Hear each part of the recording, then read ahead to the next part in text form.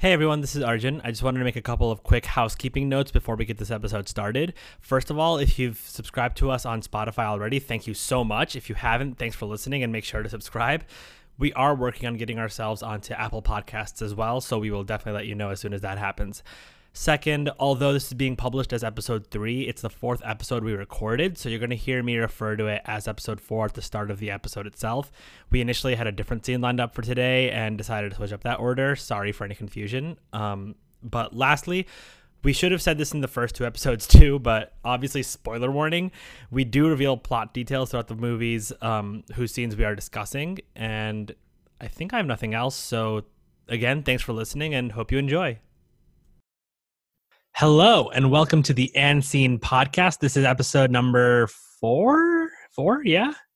I think so. All right, 4. Let's do it. I am back in Chicago now, and I am calling with Aditya on the other line. Say hi. Hello. I'm Arjun Mota, just because I didn't say that before.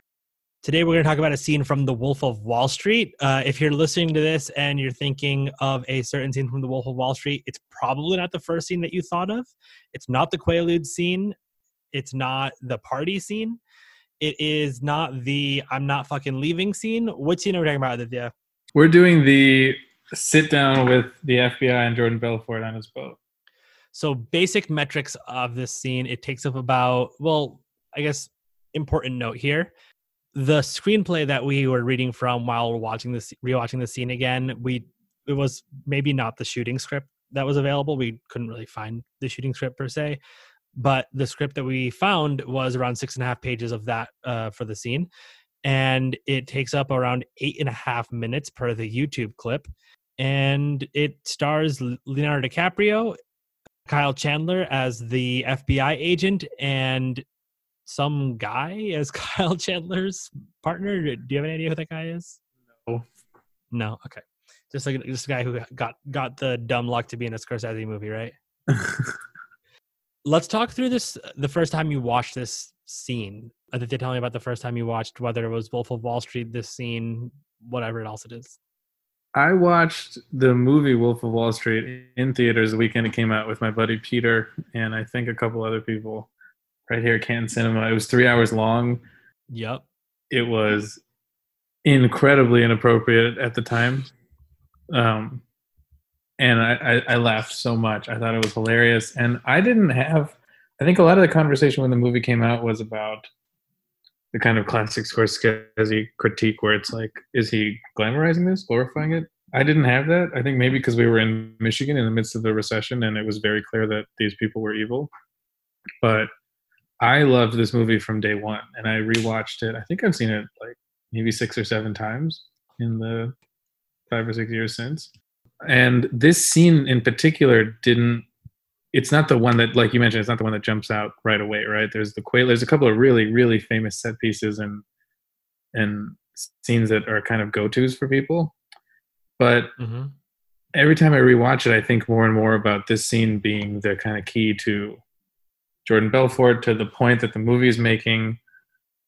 To me, it's just kind of the linchpin of the movie. So I love it. I think it's the best. I have a similarly extremely clear memory of the first time I watched this movie, and if I'm not wrong, it came out around Christmas time. So I was back home in upstate New York with my family for the winter holiday in college, and we all went to it. So I'm going to it with my parents, my aunt, my uncle, my cousins, who are also both adults at the time too, and my younger brother, who was, I want to say 16 or 17. But the point is, we're with our parents, and maybe the second or first scene in the movie is him snorting coke out of a prostitute's asshole, which was quite something to be a couple of seats from my mom to watch. But sort of like you alluded to, frankly, this isn't a scene it's a scene that I clearly remembered, but until you frankly suggested it as a podcast episode, it wasn't one that I immediately was going to be like, that should be the one we do from this movie if we're doing this movie. So let's flip the order really quickly. So instead of going with rewatching with screenplay, we'll first do what separates the scene, because I want to talk about why you decided to choose this scene. Tell me about what made this scene the one you want to talk about. So it's a couple different reasons. One is that Leo, and maybe we'll talk about Leo later, but this scene kind of lets Leo walk through a couple different modes where he's being like charming Jordan Belfort, hey, come on my boat, let's hang out type guy. He's doing the most like elegant, subtle, in his mind, bribe that you can do, really. Like, Yeah. then he's just turns into a total prick when it becomes clear that the FBI agent Kyle Chandler was playing him the entire time. So he's doing a lot of different work in the scene. Kyle Chandler is just giving him rope the entire time and underplays it so well. And I think they're great together. I was going to say, I think the phrase giving him rope is so apt because he's doing it so well. And I remember the first time I watched the movie, I wasn't totally sure whether he was just going to take the bribe or like maybe he was playing him. But I was like, who the fuck knows? But rewatching it, knowing he was playing him the whole time, you see how well he's doing it and just how much space he's giving for Leo to. It's sort of like almost like a Hitch. You go, what is it, like 10%? They come 90%, whatever it is for a kiss. So you can tell that he's done this with white collar guys before, and he knows exactly how to get to them. And he kind of does this like simple, I'm just a poor federal agent guy who just loves being kind of in on the joke. When Leo's nice to him, he kind of lights up. But the moment he reveals, he's like, could you say that again? Just as you just see his face change. Leo's face completely darkens. It's incredible reveal. Yeah, it's really, really cool. And that's talking about how there's like sort of the change. I do think, frankly, in rewatching, that Chandler kind of steals the scene. Yeah, I think so too.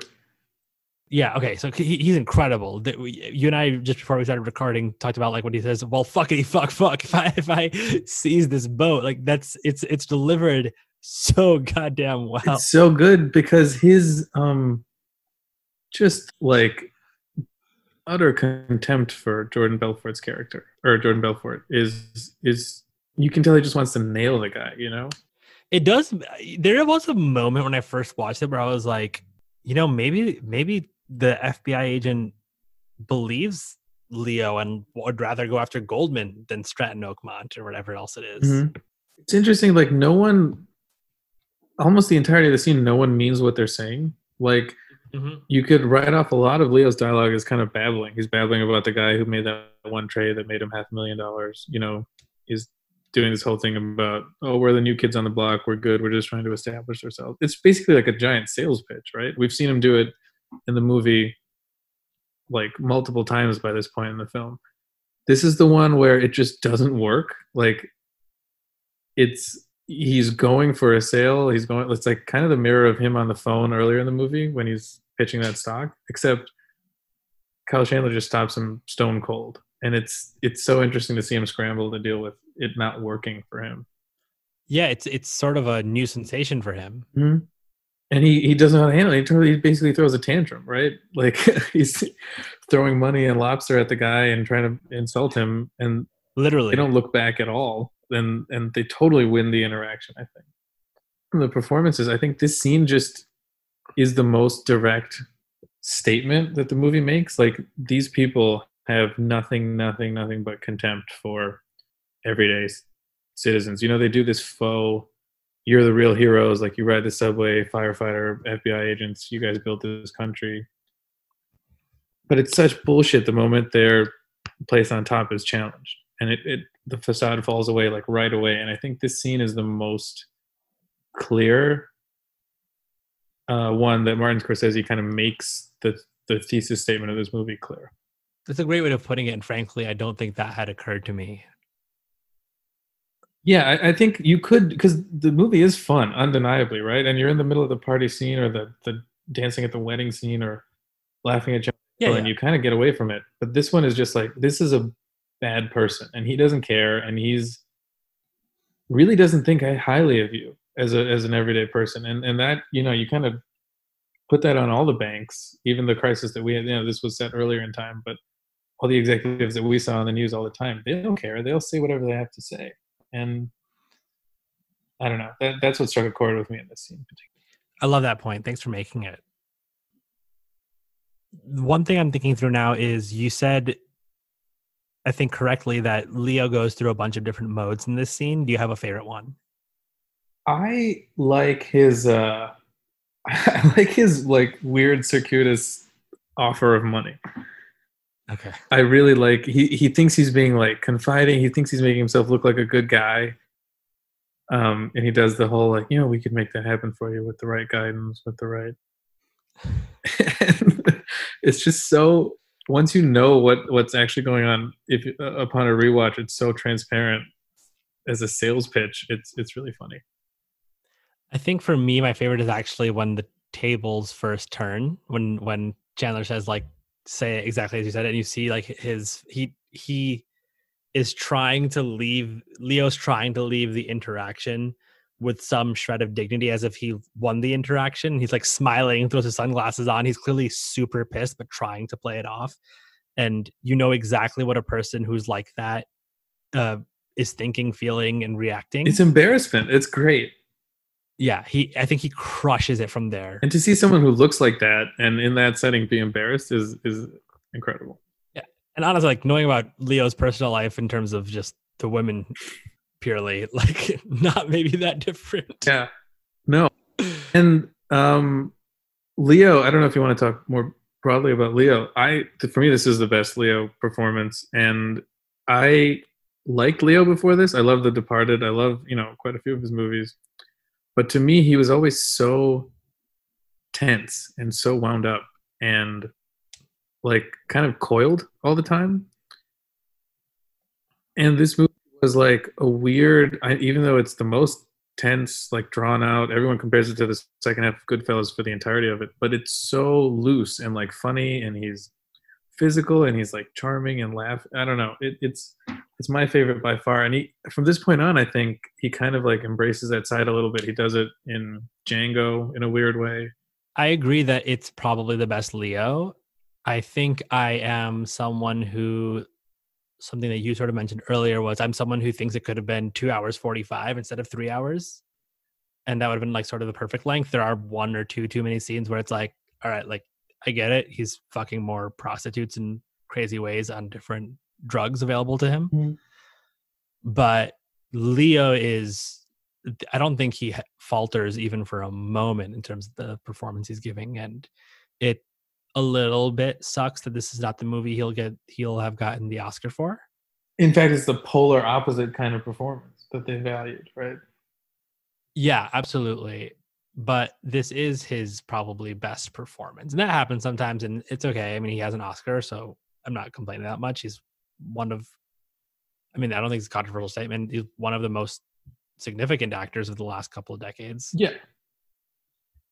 But yeah, go ahead. It stands out in his kind of resume of cops, and especially his work with Scorsese. It's like Departed, Shutter Island, Gangs of New York, Aviator. Those are serious men with so weight, Full disclosure, I haven't seen Aviator, but yeah, of the other three, it's very much clear. Yeah, and he flashed this side a little bit in Catch Me If You Can.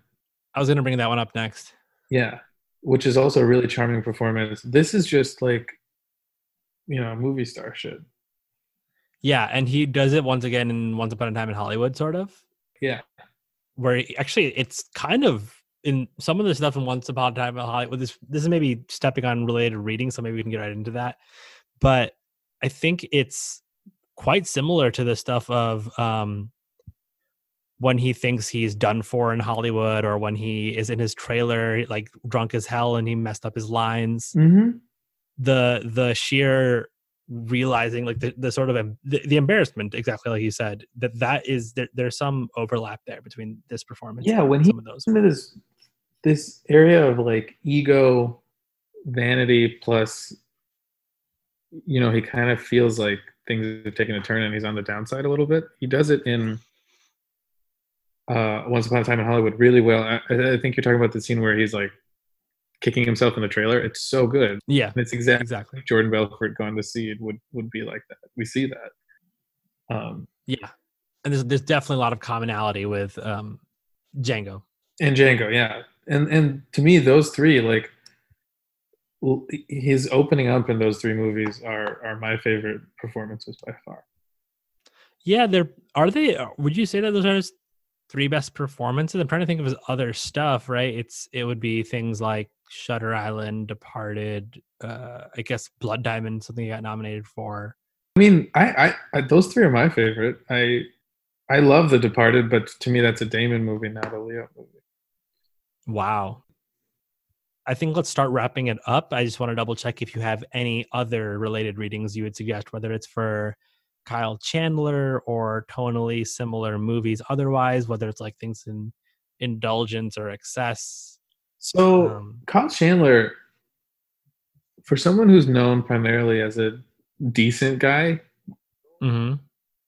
he has this really good lane in good people, but with a clearly kind of scummy undercurrent.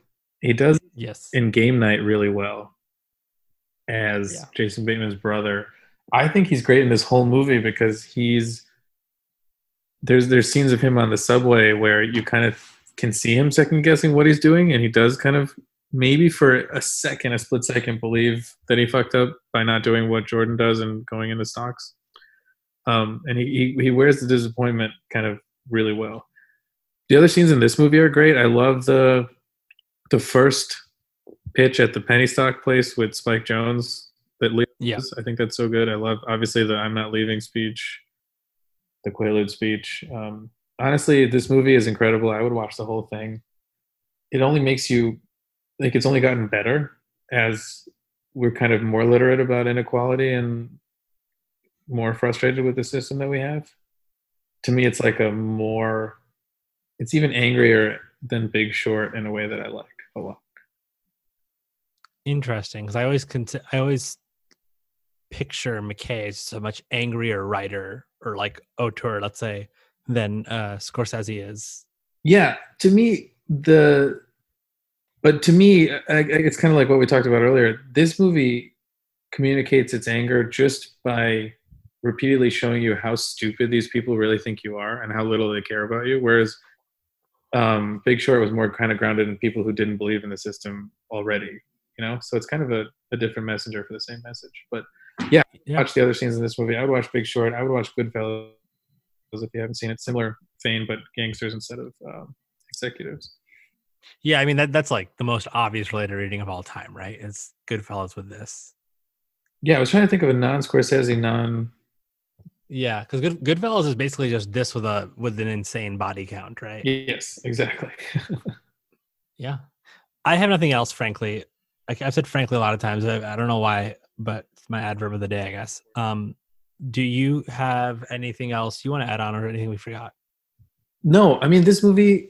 I could talk about it forever. I think there was a lot of anger when it came out that the wrong people were claiming it or the wrong people were watching it and laughing at the wrong times, and it made people mad that Jordan Belfort was looked at kind of like heroically on Wall Street or in finance circles, kind of like people having pictures of Scarface in their houses.